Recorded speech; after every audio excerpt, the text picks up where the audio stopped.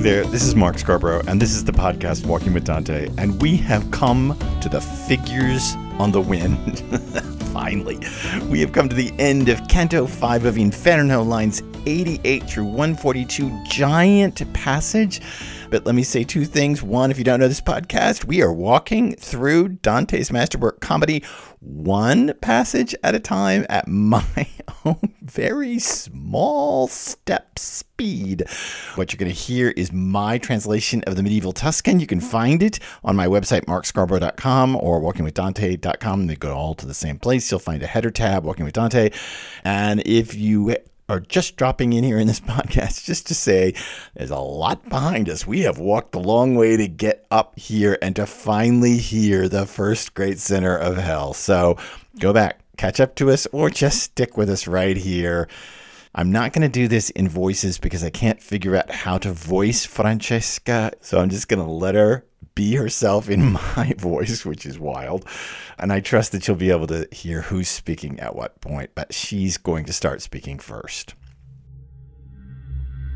O gracious and benevolent living creature who comes in the doom-filled air to visit us, the ones who stain the world with blood, if the King of the universe were our friend, we would pray he grant you peace, because you have displayed so much pity over our bad twists of fate. All the things that it pleases you to speak or hear, we really want to hear and speak with you while the wind has quieted, as now. I was born in that land where the river Po and all its tributaries slow down and descend to find peace in the sea. Love that quickly catches fire in the gentle heart seized this one with me because of my gorgeous body that has been taken from me. And the way it was taken still hurts me. Love that doesn't stop anyone loved from loving seized me with such a strong passion for this guy that, as you see, it hasn't abandoned me yet. Love drove both of us to one death. Cain waits for the man who blotted out our lives. These words were blown from them to us. When I heard these scarred souls, I bowed my head and kept it down until the poet said to me, "What are you thinking about?" When I could reply, I began, "Alas, how many sweet thoughts, how much desire drove these two to the sorrowful pass." Then I turned to speak again and began, "Francesca, all this pain makes me weep with sorrow and pity. But tell me, in the time of those sweet sighs, by what means and how did love make you cognizant of your dubious desires?" And she to me, "There is no greater sorrow than to remember our happy times in the middle of misery, as your teacher knows. But if you really want to know the originary root of our love that you are so drawn to, I will tell it as one who both weeps and tells. One day, just for pleasure, we were reading about how love got the better of Lancelot. We were alone, without any suspicions. That reading made us lock eyes more than once and robbed the color from our faces. But on a single point, we were defeated. When we read how the much-desired smile was kissed by such a great lover, this guy, who will now never be divided from me, kissed me on my mouth, trembling all over. That book and the one who wrote it were our Galeotto. That day, we didn't read any further." All the time the spirit said this, the other one beside her wailed, such that pity overcame me as if I died, and I collapsed as a dead body collapses.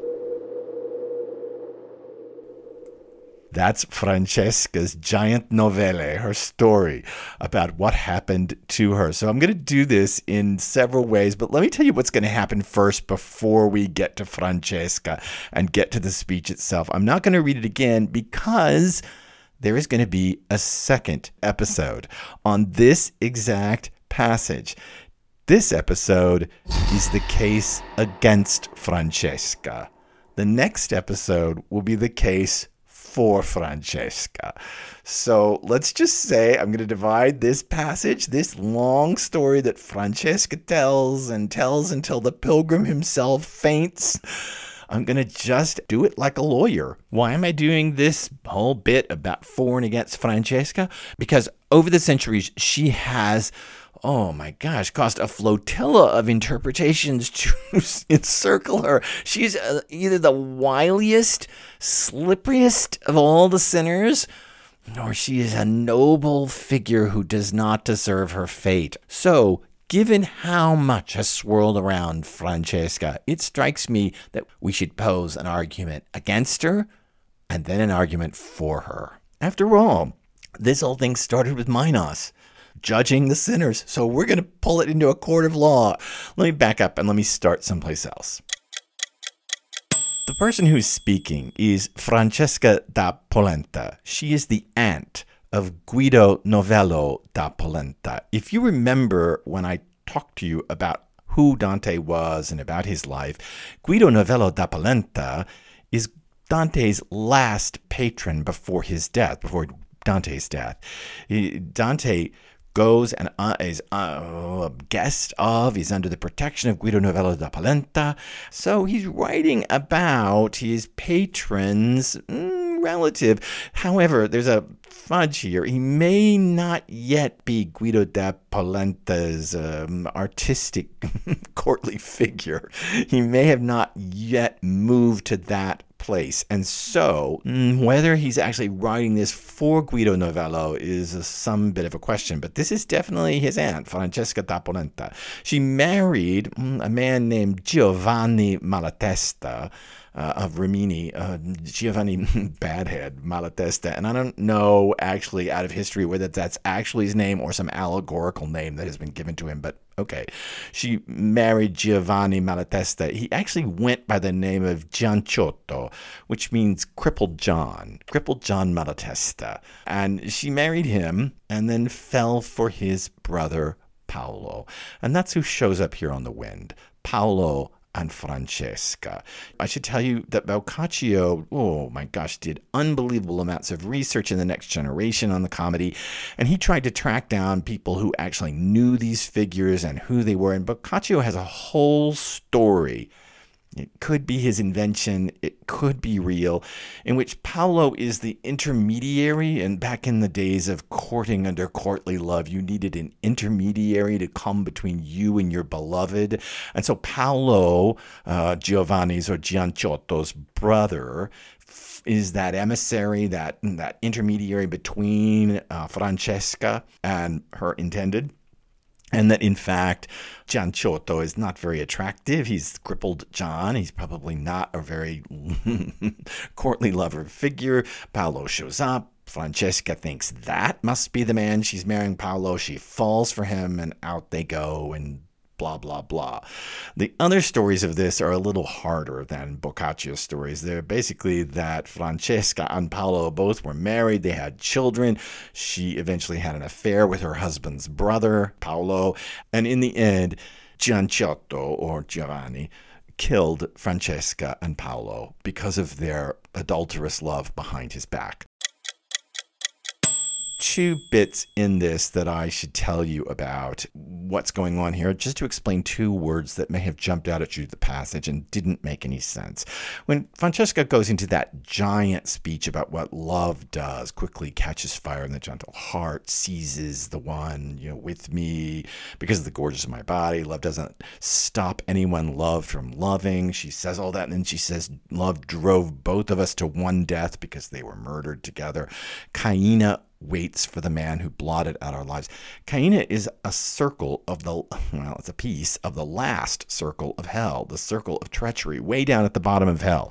She's naming it way up here in Canto 5, a piece of hell we're not going to get to until way down toward the very back of Inferno, which leads us to believe that Dante's got some kind of scheme already in his head, that he already knows where this thing is headed, unless this line was rewritten and redrafted later. But she names a really low part of hell, Caina, which is the place of treachery reserved for those who kill their own kin. Thus, Giovanni kills his brother Paolo. And then later, let me explain one other word that may have jumped out to you. When they're reading the book about Lancelot and Guinevere and their love affair, and she says, this guy who will never now be divided from me, kissed me on my mouth, trembling all over. That book and the one who wrote it were Galeotto. Galeotto, I just left in the Tuscan as it stands. It's a difficult word to figure out, but basically, Gallo is the intermediary between Lancelot and Guinevere in the French Arthurian romance. Gallo or Galao is the one who comes between and kind of, works out the terms of Lancelot and Guinevere's illicit love. So what she's saying is the book and the one who wrote it were our intermediary. We're just like the figure Gallo in the story. That's what this book was for us. It was the intermediary that brought us together on that day. And then she adds the line, that day we didn't read any further because, you know what they did. They were reading about Lancelot and Guinevere. They got all hot and bothered. Paolo kissed her on the mouth, and they put the book down and did what people do who get all hot and bothered. And that's the moment in which our pilgrim collapses. Paolo is wailing beside Francesca. It's wild. So let's go back and let's look at the passage and let's build the case against Francesca. Francesca begins, "O gracious and benevolent living creature who comes in the doom-filled air to visit us." You will notice that she opens with flattery. The first words out of her mouth. Remember, Dante has seen them on the wind. They're going so light, and I made a big deal about, is that lightweight or is it their attitude toward the wind?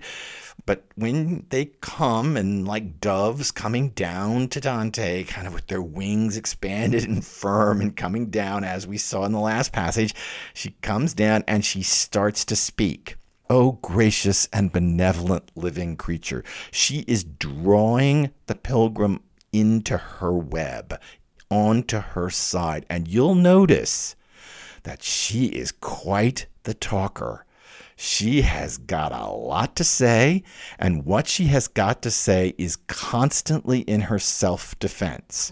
That's the first bit of the case about her and the case against her. There's a second bit. She's speaking. Okay, we have this couple. They're on the wind. They're light on the wind. Francesca and Paolo. Here they come down. You know what? She's speaking when she shouldn't. Not because of Paolo. That's true. Maybe in a medieval context, she shouldn't speak before Paolo speaks. Paolo never speaks. All he does is just wail beside her. But there was already a couple that we already saw. We saw Paris and Helen in Virgil's list.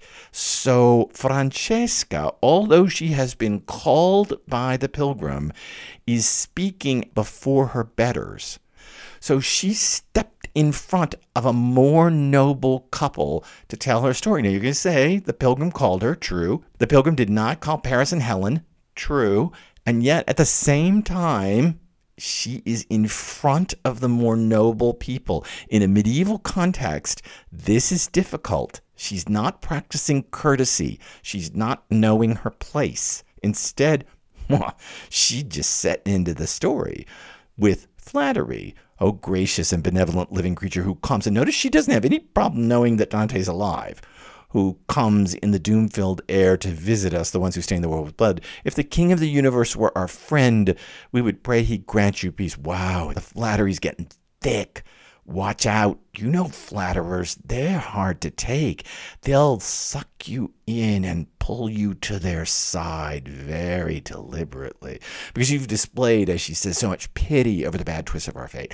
And then notice this line. All the things that it pleases you to speak or hear, we really want to hear and speak with you while the wind has quieted us now. I was born... Wow, what?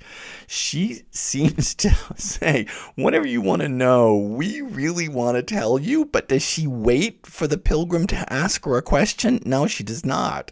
She just launches into the story. I was born in that land. So she seems to invite something from the pilgrim. All the things that it pleases you to speak or hear, we really want to hear and speak with you, which seems to be an opening. Well, ask us what you want. But she doesn't let him. Instead, she just plows on. I was born in that land. In other words, third part of the case against Francesca. First, flattery. Second, speaking before her betters. Third, she is thoroughly controlling the story. And by it, she's going to thoroughly control the pilgrim and maybe the poet behind the pilgrim. But that's for the next episode. I was born in that land where the river Po and all its tributaries slow down to descend to find peace in the sea. And then she begins the 9-line, the 3 tercets on love. Love that quickly catches fire in the gentle heart. Seize this one with me, Paolo, because of my gorgeous body that has been taken from me, and the way it was taken still hurts me. Assuming she's talking about the murder, she might be talking about God and the judgment, but assuming she's talking about her murder. Love. And then this line that doesn't stop anyone loved from loving. Doesn't that feel like it should be in a Hallmark card? It's doesn't that feel like the modern world? Love. It doesn't stop anyone loved from loving. Seized me with such a strong passion for this guy that, as you see, it hasn't abandoned me yet. Love drove both of us to one death. And each time she says amor, love, amor, that quickly catches fire, amor, that doesn't stop anyone love from loving, amor, that drove us both to one death. We are a long way from libito. In fact, we're a long way from way back in line 38 when we started this canto about the lustful, from I peccator carnali, the sins of the flesh, the carnal sins. My gosh, we're nowhere near peccator carnali. We're at amor. And she's telling us this over and over again. This is what she's telling us. It wasn't my fault. I didn't do anything. I didn't do anything wrong. She's not taking any responsibility. That's the fourth thing in the case against Francesca. I didn't do anything. Love grabbed me, and I can't help it. I fell in love with this guy. He's my husband's brother. I can't help it. It seized both of us, and I was so beautiful. It seized him. It's none of our faults. And instead, the real villain is my husband. At least if you know the history, is my husband. Kaina waits for the man who blotted out our lives. She is absolutely walking away from her own part in this. Is she then twisting this Christian virtue of amor in order to absolve herself of any fault? That is a strong piece of the case against Francesca. Then she goes on. The passage goes on. When I heard these scarred souls, I bowed my head and kept it down until the poet said to me, "What are you thinking about?" This is my fifth point, she has so successfully controlled the pilgrim, and maybe the poet behind the pilgrim, that classical literature in the form of Virgil has to step up and goose him to get him going again. When I heard these scarred souls, I bowed my head and kept it down until the poet said to me, "What are you thinking about?" Virgil right there, classical literature. And don't just think Virgil as guide. Classical literature is stepping into the middle of a medieval romance and saying, what are you making of all of this? Because that's what we're hearing. We're hearing a medieval romance. More than that, we're going to hear about Lancelot and Guinevere and King Arthur. Well, not really King Arthur, but Lancelot and Guinevere. We're going to hear a Breton lay, one of the early Arthurian stories. That's what they're reading. That's what later comes up in the passage. And remember back to that double simile, cranes go overhead singing their sad songs. And I told you those songs, the word is lay, this Breton form about Arthurian romance. This is what we're getting. This is a medieval romance about courtly love. Let me back up and say something about courtly love. Courtly love's a medieval obsession.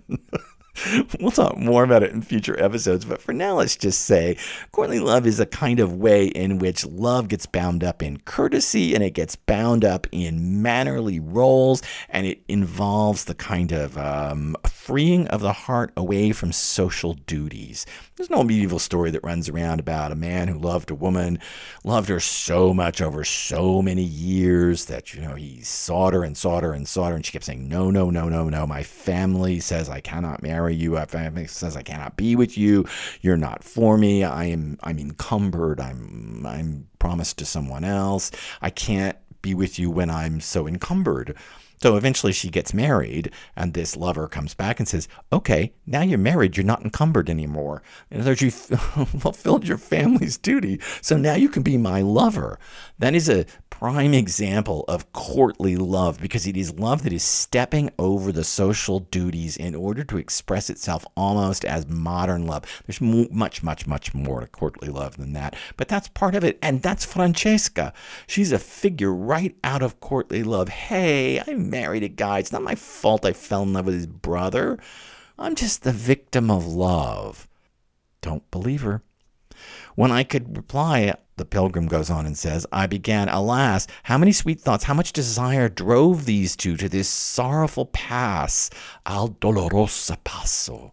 Passo, right there. We already came across this word once. It does mean pass as in how you get through the mountains, but it can mean pass as in passage.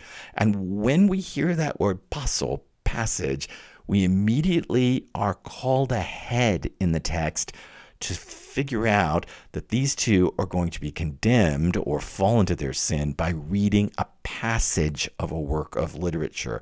So this is sitting here as a first literary reference to the big drama that's about to come.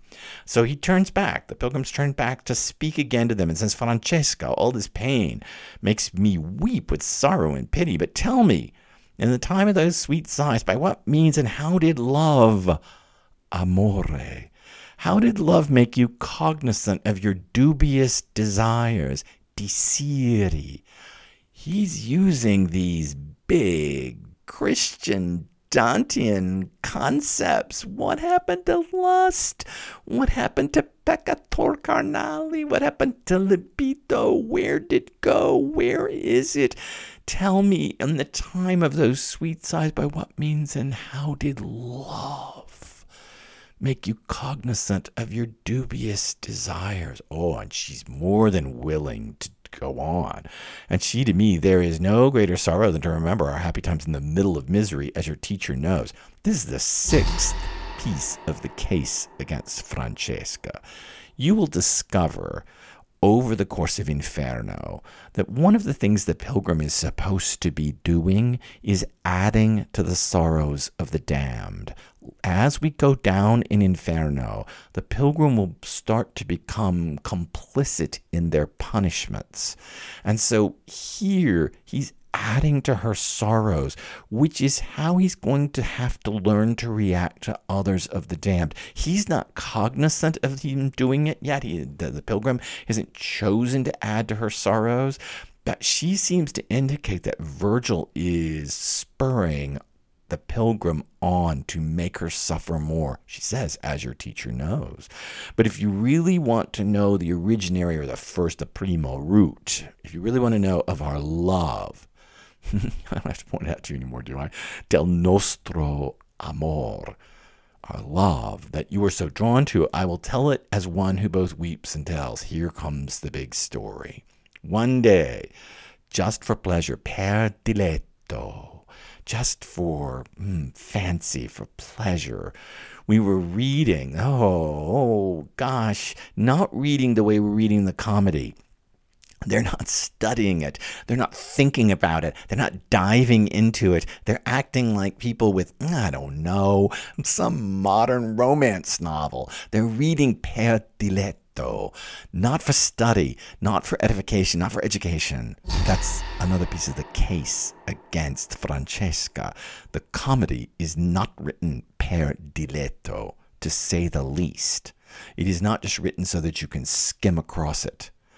One day, just for pleasure, we were reading about how love got the better of Lancelot. Oh, man. We're back to those figures Virgil named off. Lancelot, Guinevere, peoples whose lust destroyed the social order, people whose illicit passions absolutely brought on chaos, not in themselves, but in the larger social Arthurian landscape.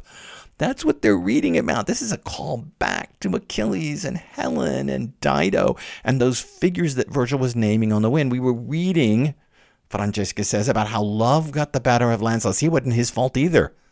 See, in romance, in these giant tales that are developing about knights and their ladies and courtly love, you know what? It's nobody's fault. It's just love. And if you remember back in the passage, the pilgrim, Dante, said he was almost lost because of the ladies and their knights and how love got the better of them. See, it's all this courtly love tradition. It absolves you from all guilt.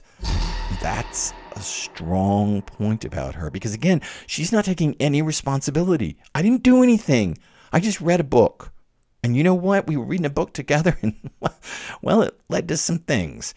She says, we were alone and without suspicions. Oh, listen to that. We were just in it while we were just reading a book together. We didn't do anything. I'm just with my brother-in-law. Come on, you can't blame us. Really? I think you can. We were alone and without suspicions. That reading made us lock eyes more than lock eyes more than once. We didn't do anything and robbed the color from our faces, but on a single point we were defeated. As they read this Breton lay about Arthur and King Arthur's court, as we read how the much-desired smile was kissed by such a great lover. There's Guinevere, much-desired smile, great lover, Lancelot, this guy who will now never be divided from me. Wow, look at this, kissed me on the mouth, trembling all over.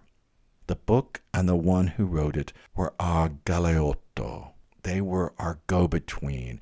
And that day we didn't read any further because they climbed into bed together. So the case against Francesca is that she does not practice the social order. She is a grand flatterer.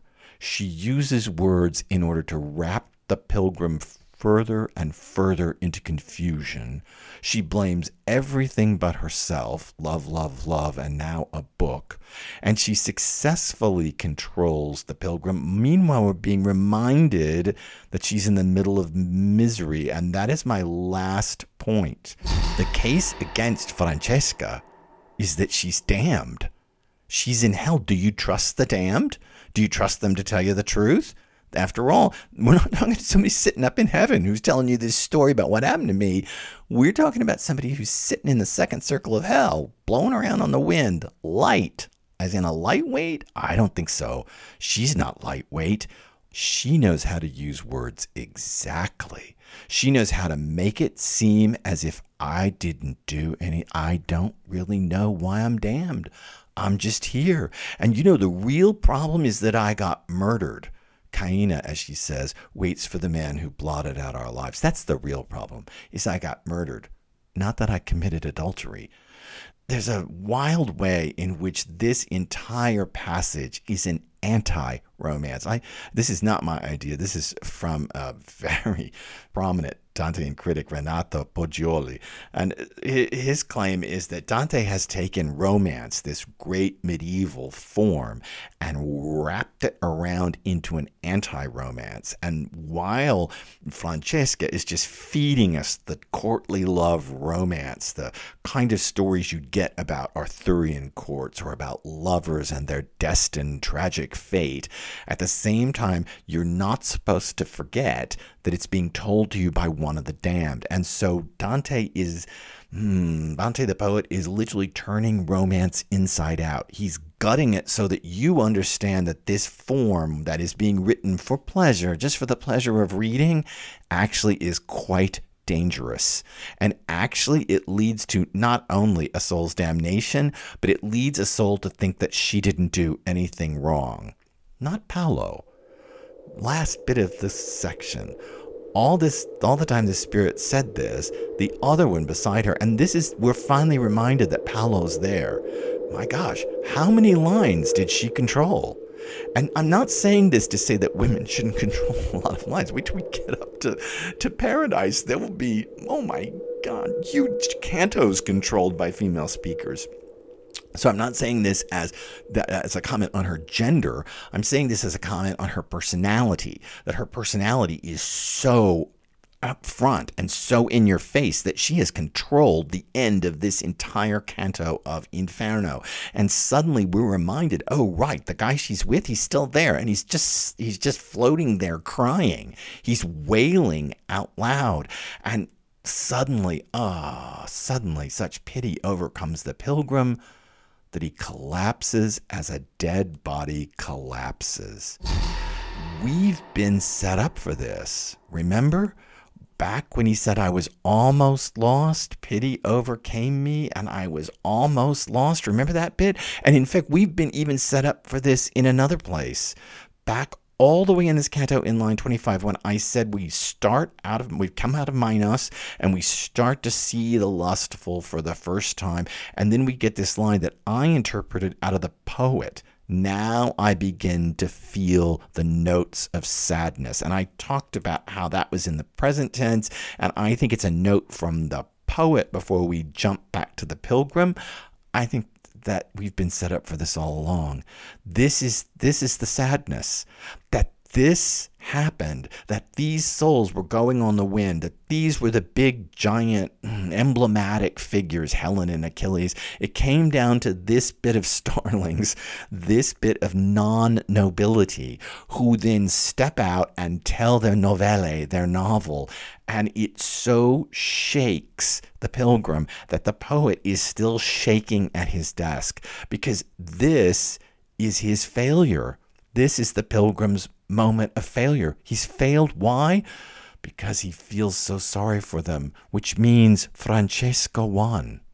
She won. She convinced him to see them not as the damned, but as the pitiful, as tragic.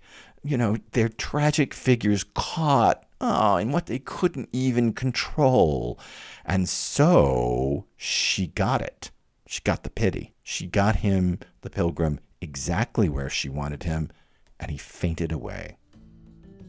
Okay, that's my case against Francesca, and I'm going to call it off right now, because in the next episode of the podcast, Walking with Dante, I'm going to give you the case for Francesca. Like a lawyer arguing the other side, I want to tell you why I think Francesca is one of the most memorable and one of the most astounding figures in Inferno, if not in the entire comedy.